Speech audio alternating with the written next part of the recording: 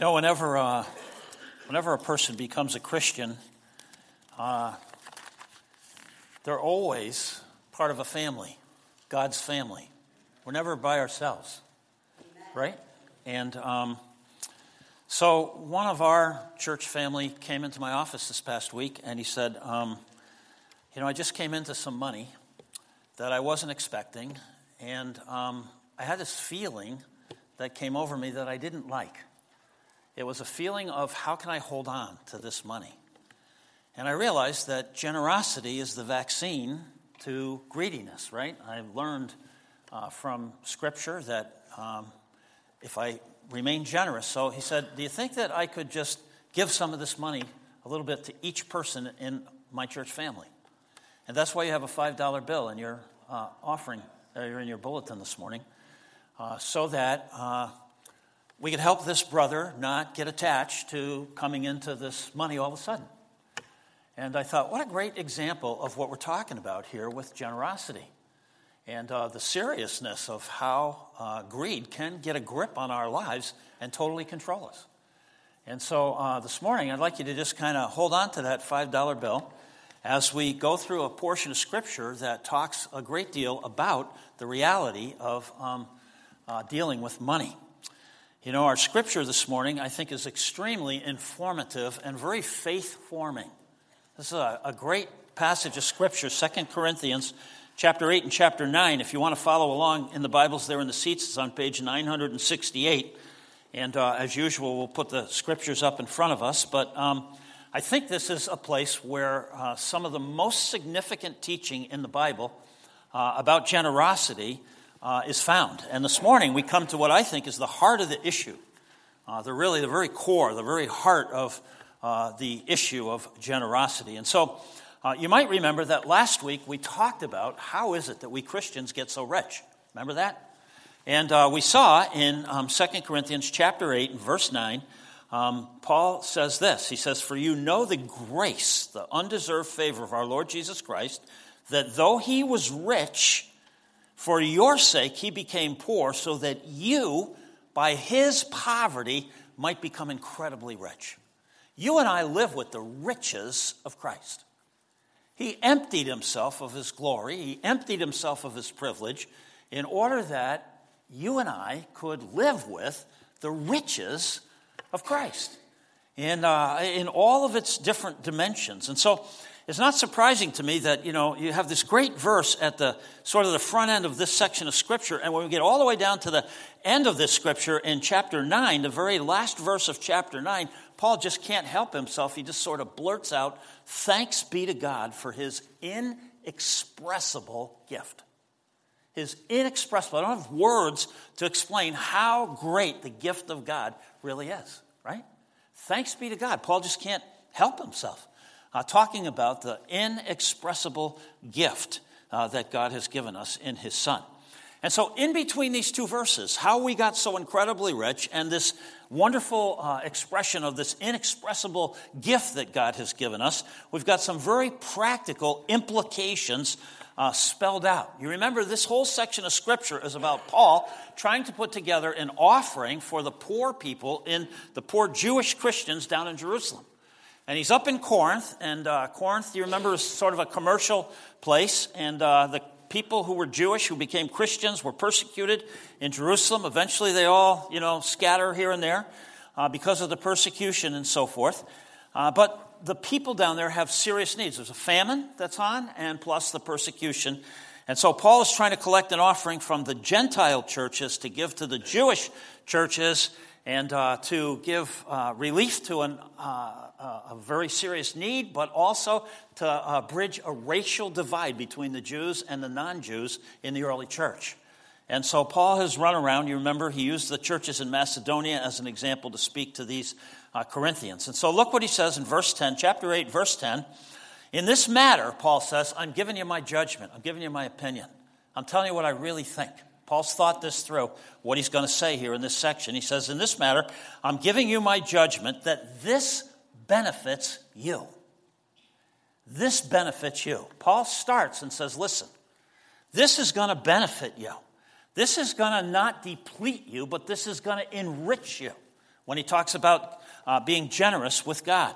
I'm giving you my opinion. I'm giving you my judgment. This is to your benefit. You will gain when you interact with God over the issue of generosity.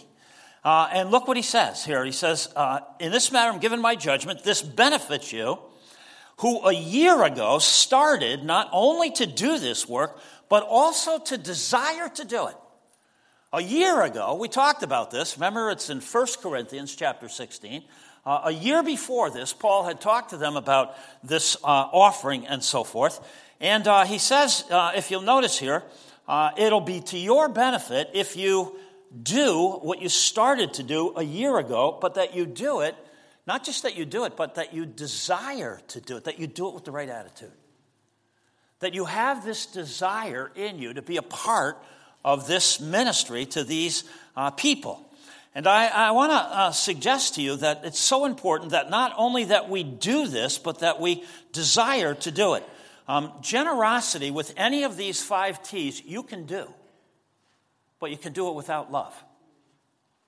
You can give your time, you can begrudge it, you can hate it, you can say, I really resent this, but it's what I have to do, or what I should do, or what will people think of me, and all of that kind of stuff.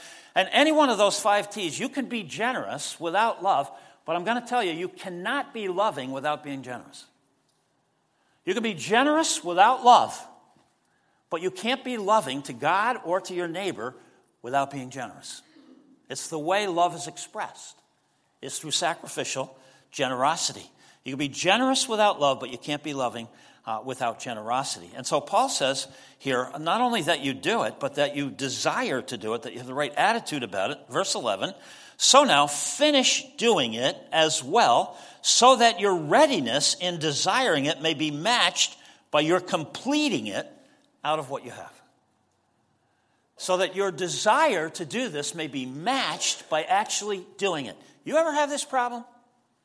You ever come to church and get convicted, or read your Bible and get convicted about, you know what, I know that this is what God wants me to do, but by Monday it's gone.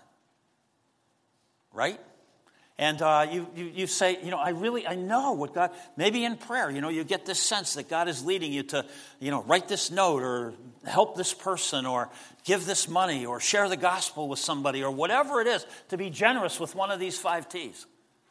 And you have the desire to do it. I mean, when you leave church, you're like, you know what, I'm going to do this. But you don't follow through. And that's what Paul's problem was with these Corinthian people. They had the desire to do it, they had committed to do it, but they didn't follow through. They didn't do it. And so Paul is writing this in that kind of a context because they didn't have sort of the follow through. He's like, finish what you started, Paul is trying to tell these people. So notice the second part of this, he says, by completing it out of what you have. Out of what you have, not out of what you don't have. In other words, out of what God has blessed you with, put God first. Out of what you have. I never think it's a good idea to borrow to give to God if you don't have the means of repaying it. That's kind of foolish, right? People get themselves into all kinds of problems. God is saying, look, I'm not asking you to give what you don't have. I'm asking you to take a measure, an account of what you do have, and then to give out of your means, out of what you do have, not out of what you don't have. You don't have to borrow. It's foolish to borrow, right? And especially if you don't have a way to repay. There are times to borrow, but if you don't have a way to repay, it's foolish. And so Paul says, look, I want you to be ready to do this, and I want you to do it, but out of what you have, out of what God has already given you. Verse 12. For if the readiness is there, it is acceptable according to what a person has, not according to what he doesn't have. I do not mean that others should be eased and you burdened, but that as a matter of fairness, your abundance at the present time should supply their needs, so that their abundance may supply your need and there may be fairness. Paul is saying, this isn't about communism. This isn't about trying to make everybody equal. This is about love. This is about loving your neighbor, especially your family, your Christian family. And by the way, he says, this is a time where you Corinthians have an abundance and they have a need, and there may be a time when you have the need and they have the abundance. That's what being a part of a family is. This isn't about, sort of endorsing laziness on the part of the other people. Paul's not encouraging people to give so that other people don't have to work. He's addressing a legitimate need that other people in the family have.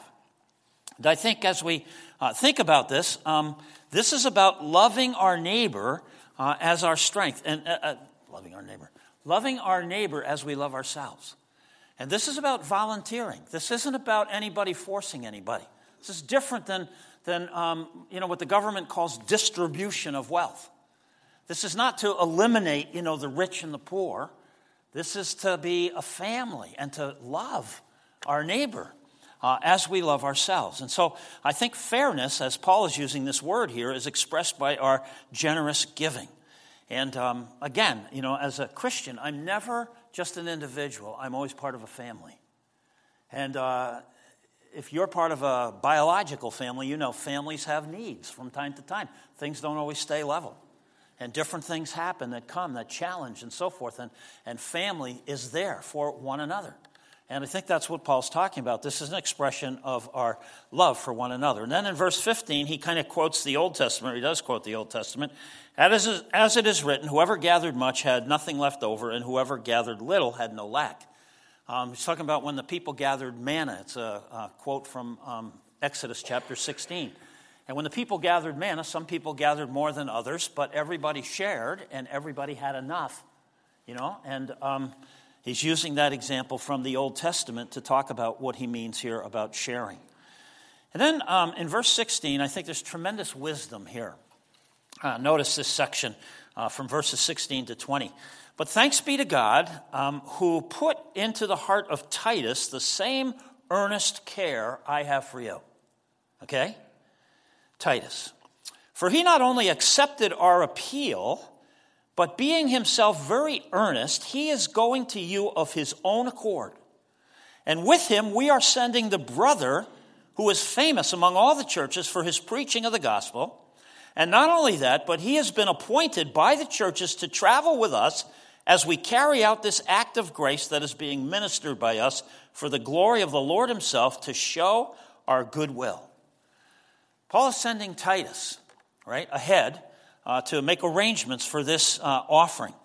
Now, Paul is Jewish and Titus is a Gentile. And Paul is thinking ahead and saying, it'd be like Dave DeVries coming and saying, I'm going to take an offering for all the Dutch people that I know, right?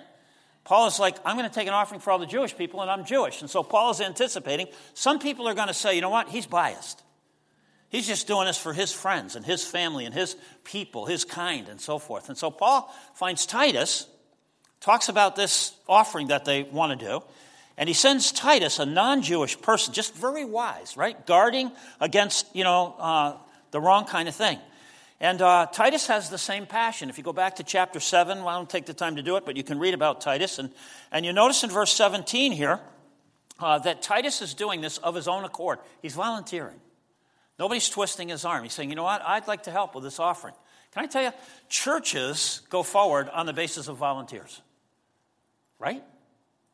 I mean, churches are full of volunteers. If people don't volunteer, the church doesn't move forward.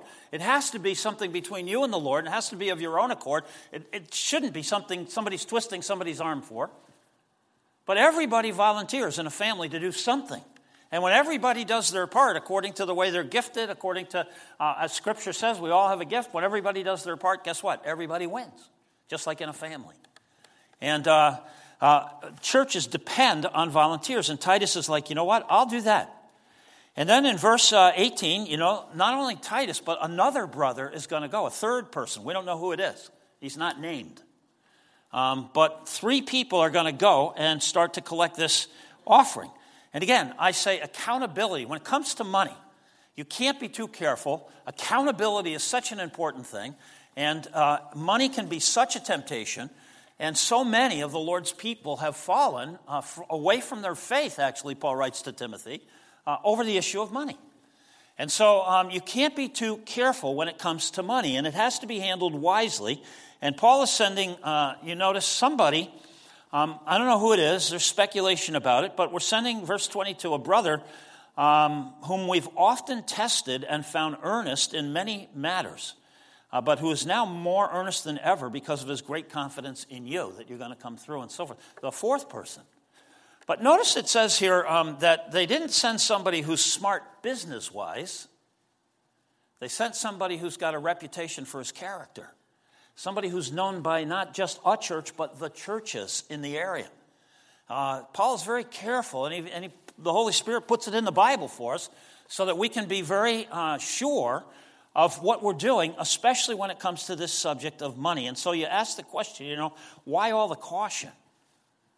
Why all of this caution? And look at verse 21. He says, let me back up to verse 20. We take this course so that no one should blame us about this generous gift that is being administered by us. For we aim at what is honorable, listen to this, not only in the Lord's sight, but also in the sight of men.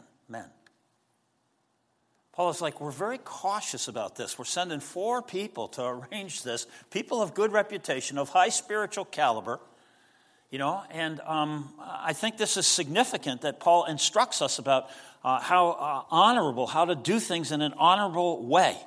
And why is this such a big thing? Well, because the Lord's reputation is on the line.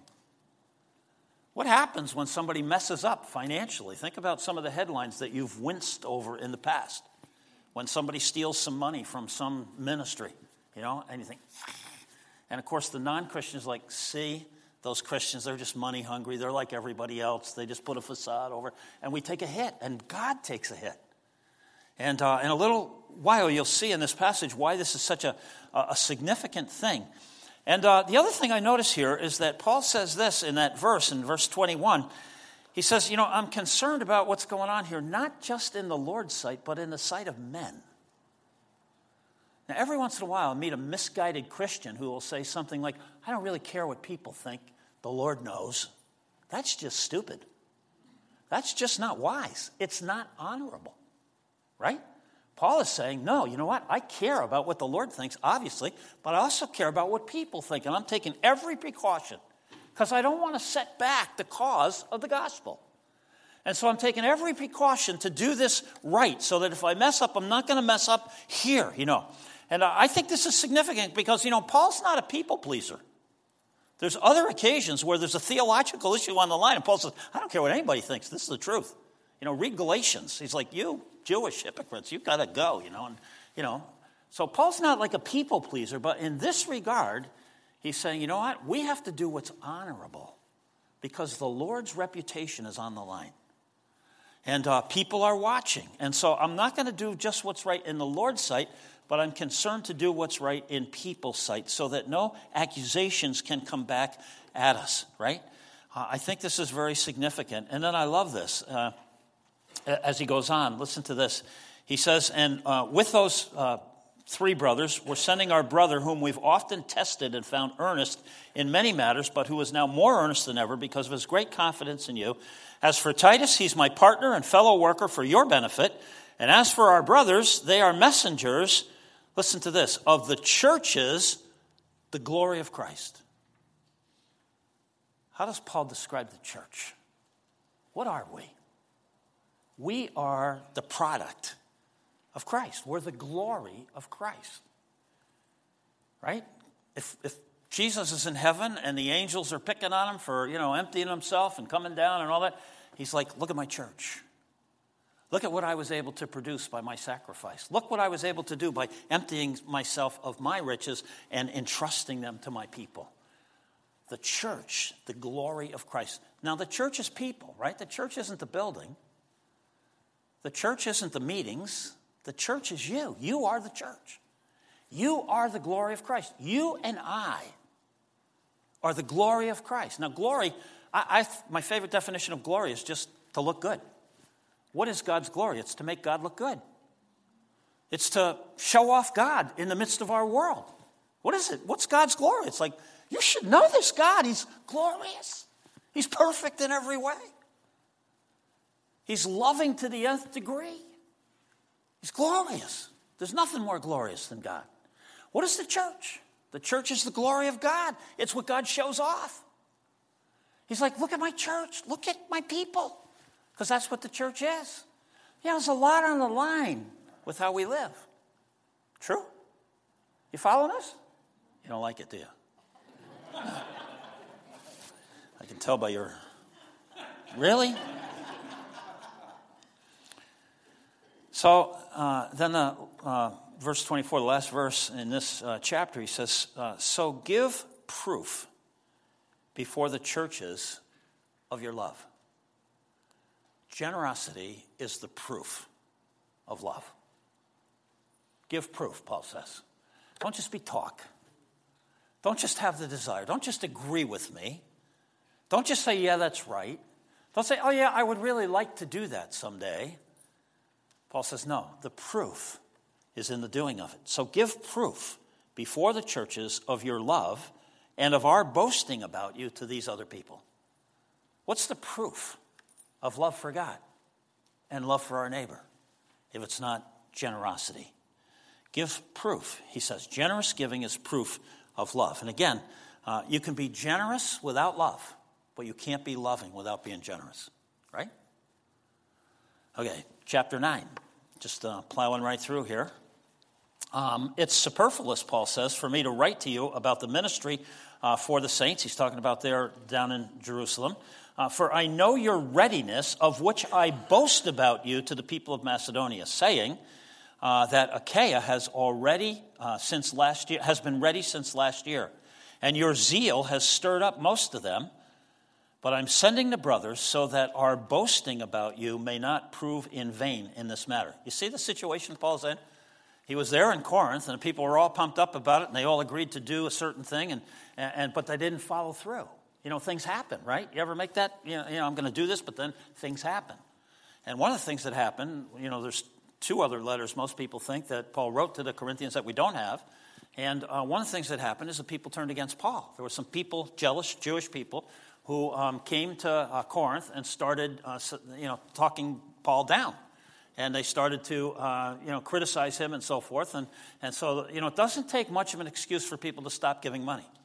Any excuse will do. And so, if we can't trust Paul, and that's what they began to spread around. And that's what one of these other letters is, Paul's defense. And there's sections in Corinthians where Paul defends himself as an apostle and so on. But that's one of the things that happened. And so Paul is saying, this started a year ago, and based on what you said, I went around bragging about you. I went around telling all those churches in Macedonia what great Christians we have up in Corinth in that church. And now Paul's saying, but you didn't follow through. So now, I've got egg on my face. And so I don't want that to happen. And so he's saying, your zeal has stirred most of them. It motivated them. But I'm sending the brothers so that our boasting about you may not prove to be in vain in this matter, so that you can be ready as I said you would be. I need you to be ready, Paul says. And I think this, too, is he doesn't want it to be a crisis. He doesn't want to come to Corinth and say, where's that offering that you talked about a year ago and it's not there? One of the things about our church that I was so proud of, we had a bad year last year in terms of just facilities and whatnot, and we had to buy a new boiler and a new air conditioner and so forth, and we had money in reserve. And we were ready, and we could do it, and it wasn't a crisis, and it wasn't you know what I'm saying? It wasn't like, well, what's the least we can get by with? It was like, no, we're going to have, some money ready, and we did. Now, we need to put that back there, and we're not doing so good at that this year. But that's what Paul is saying here. Again, these are principles, I think, about being generous. It's a matter of agreeing with God, not a matter of just agreeing or just desiring. You'll notice in verse 5, he says, I thought it necessary to urge the brothers to go on ahead to you and arrange in advance for the gift you've promised so that it may be ready as a willing gift, not as an exaction. I don't want to have to come there and twist arms. This should be a thing between you and God that you should be excited about, And when we get down a little further, it's a great verse, verse 7. In chapter 9, it says, each person should give as he's made up his mind, not reluctantly or under compulsion, because God loves what? A cheerful giver. God's not looking for somebody who's going to begrudge him after he's given to us. And the rest of the passage will explain why that's so true. It's not a matter of just agreeing or desiring, but a matter of doing. Jesus told a story in Matthew chapter 7, a little story. You're probably familiar with it. And just let me read a couple of verses. Verse 24, it says, everybody who hears these words of mine and does them. You can hear the words of Jesus. You can read your Bible, come to church, have conversations, do Bible studies, hear the words of Jesus, but it's the person who does them who is like a wise man who built his house on a rock, right? And you know this. And the rain came down, the floods came, the winds blew. They beat on his house, but it didn't fall because it had been founded on a rock. Everybody who hears these words of mine, Jesus says, and does not do them. Like if you hear it and you agree with it, you desire to do it, but you don't do it. If you don't follow through, that's what Paul was on the Corinthians for. If you know what God wants you to do and you hear and you know, but you don't do it, you're like a foolish person who builds his house on the sand, and the rains come and the floods come and the winds blow and they beat against the house and it falls apart. It falls down because it's not built on the solid rock of God's word. It's not just agreeing with God. It's not just desiring to do what he says. It's in the actual doing of it that we build a life that becomes kind of shatterproof and that doesn't get destroyed in the storms. And again, when it comes to money, if you think of Jesus saying, if you do what I tell you, there's actually over 2,350 verses. People always say there are more verses in the Bible about money than there are about heaven and hell combined. There's over 2,350 verses in the Bible that talk about this. And I think we realize that, God's economic policies are different than American economic policies. Have you noticed that? Have you noticed that? Are you going to watch the debate tomorrow night and listen for, what's the economic policies that are being propagated? Because when we're more American than Christian, we might end up like the Corinthians. When we allow, and we're Americans, and so, we live in this culture, we're saturated by it, and if we're unaware and if we're not paying attention, we can end up being more American than we are Christian, and be like the Corinthians who agree with God and even desire to do what God says, but end up building lives on sand, and when the storms of life come, we can't stand. And so when I think about American economic policy, it's consumerism versus Christian economic policy, which is based on contentment. You remember Paul says in 1 Timothy 6:6, godliness with contentment is great gain. Consumerism says, in order to be content, you got to have everything you want. I think contentment says contentment comes from being thankful for everything you have. America can't go forward without consumerism because the whole economy is dependent upon wanting more and assuming that, when I have more, then I'll be content. And God says, no, you're incredibly rich already. And being thankful for what we already have creates contentment, godliness with contentment. I think the world that we live in works against contentment. I think when we act more like Americans than we do as Christians, we live with greed more than generosity.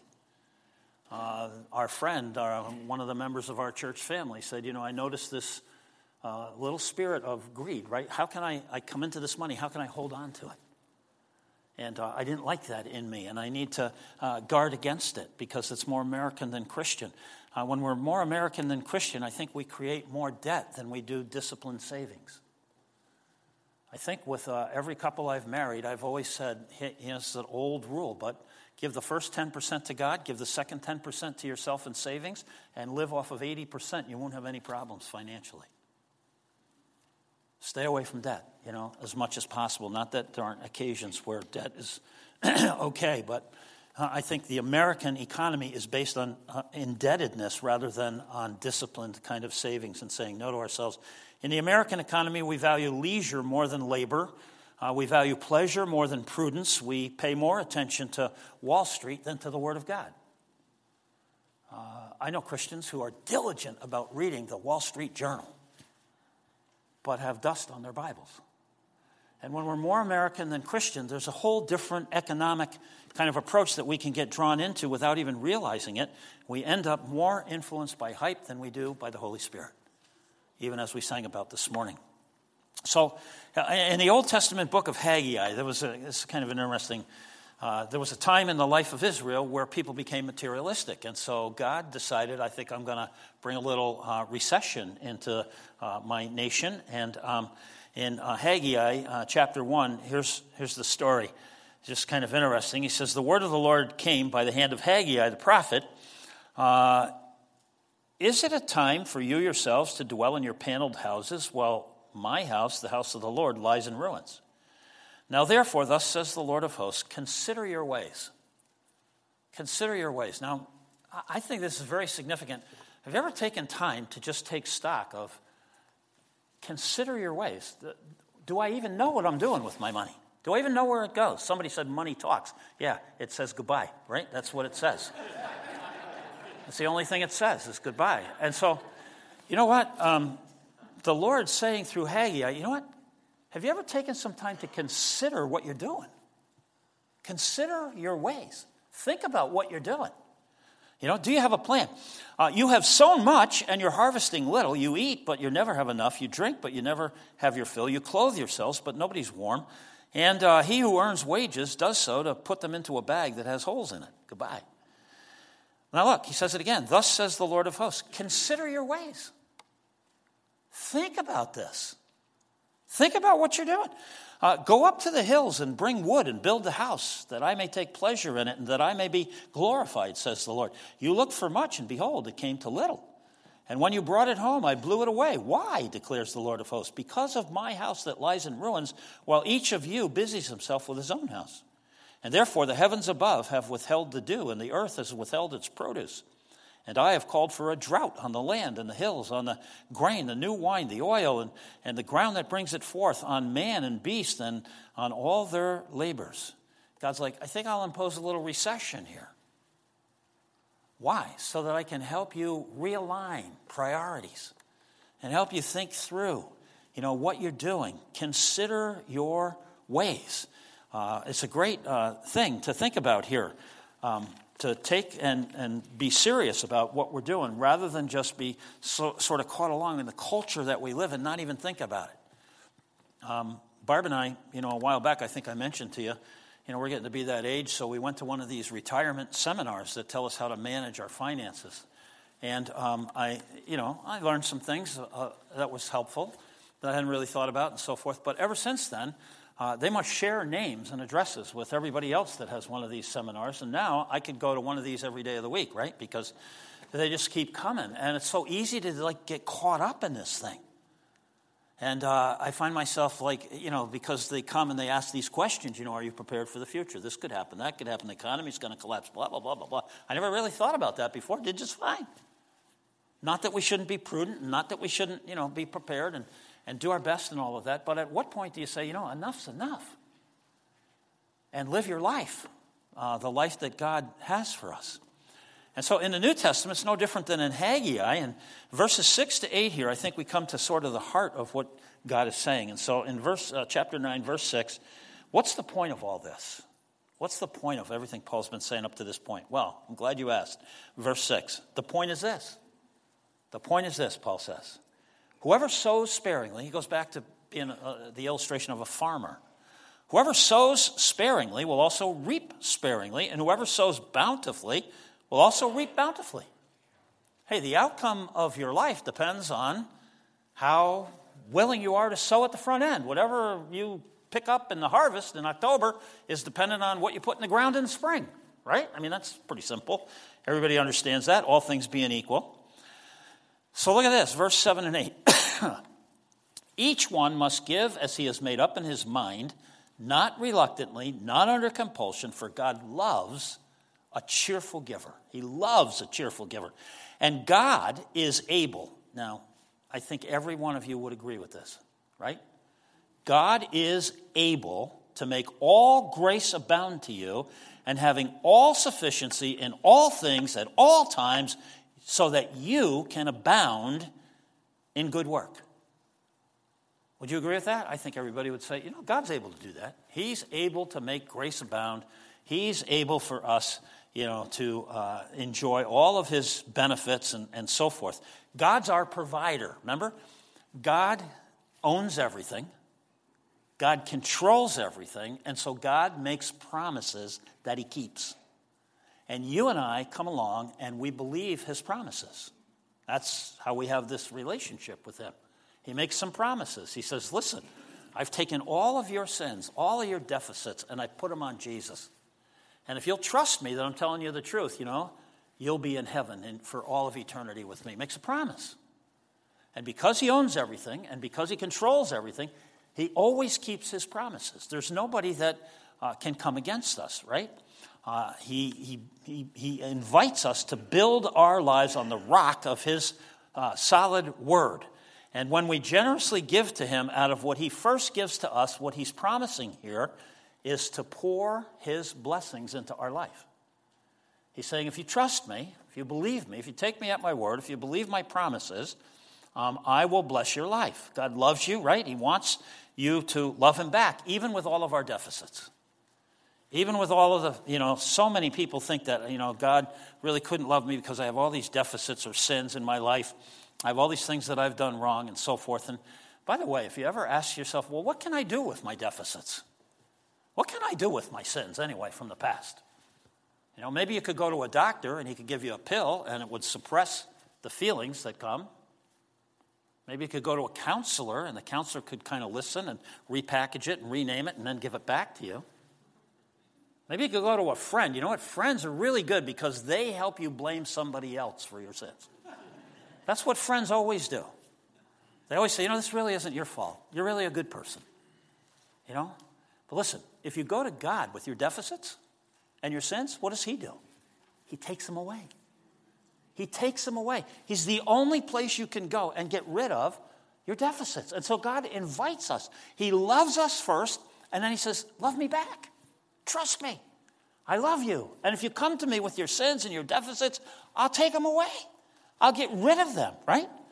And that's the promise, one of the promises that God gives us. But be really careful here because you notice what he says. God is able to make all grace abound to you so that having all sufficiency in all things at all times, you may abound in luxury. Oh, that's not what it says. You may abound in consumerism. No. You may abound in every good work. Why does God want to bless you with more? Why does God want to entrust you with more of the fives? The 5 T's. So that we can abound in every good work. So that the fruits of his righteousness in us can multiply. Okay? And we have to be careful because this is not the health and wealth gospel. The health and wealth gospel says, look, give to God, God will give to you, you'll be rich. You can have a Cadillac. This is not that. This is God saying, can I trust you? You can trust me, but can I trust you? Can I give you more talent? Can I give you more resources? Can I give you more time?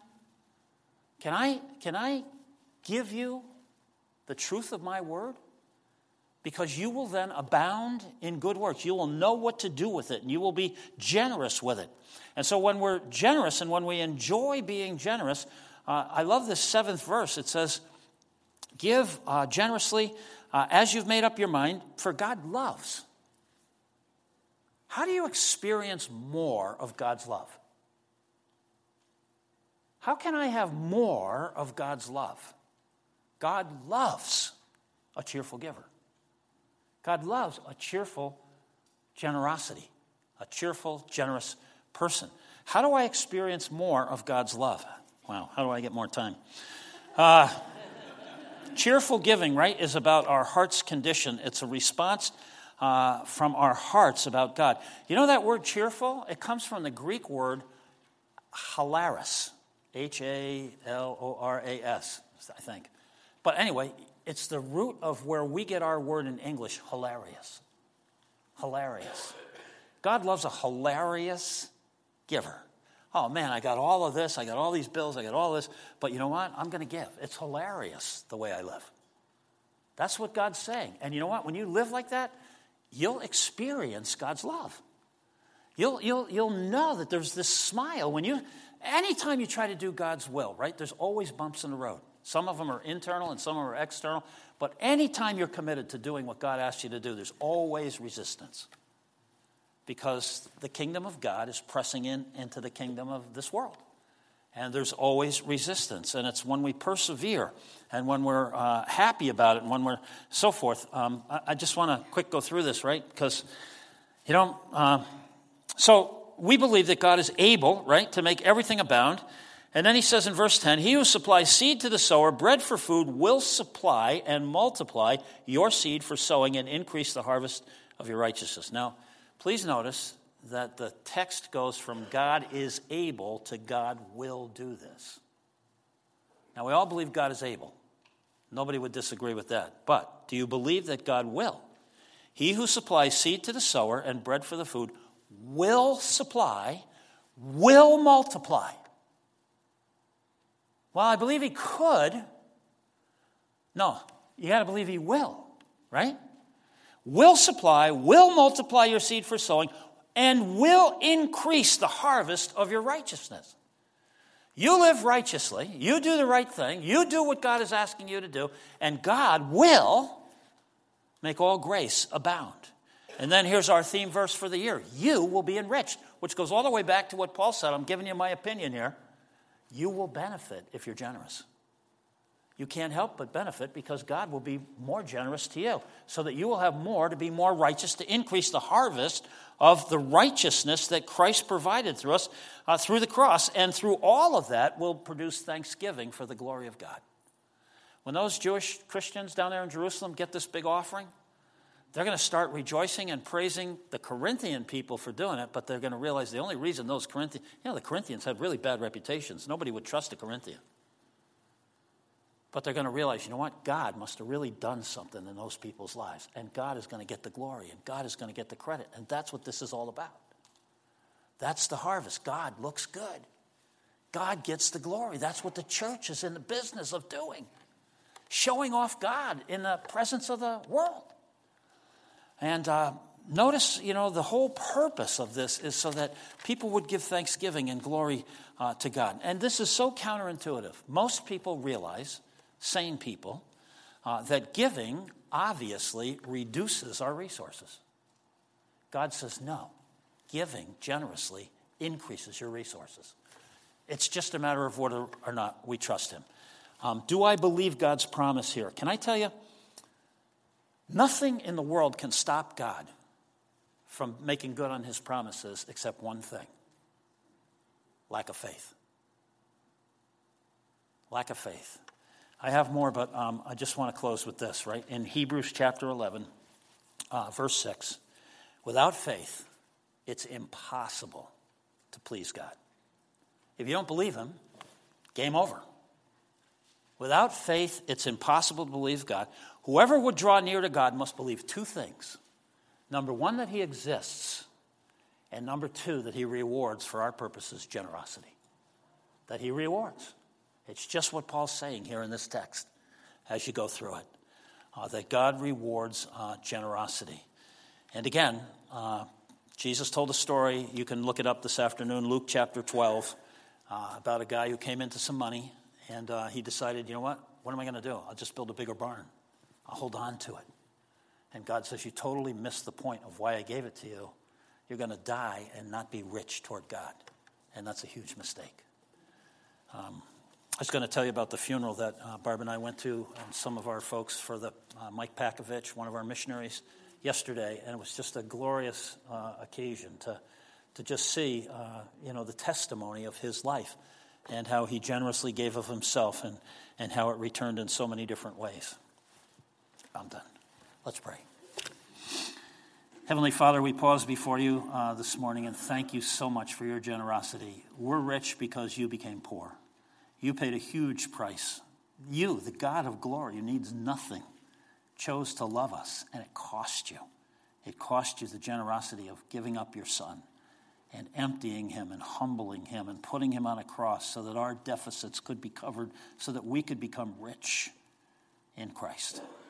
And Father, I pray that we might live in such a way that we bring glory, that the church is the glory of Christ, and that each one of us would remember that, and that we would do like those people did back in Israel. We would take account of what we're doing and how we're living.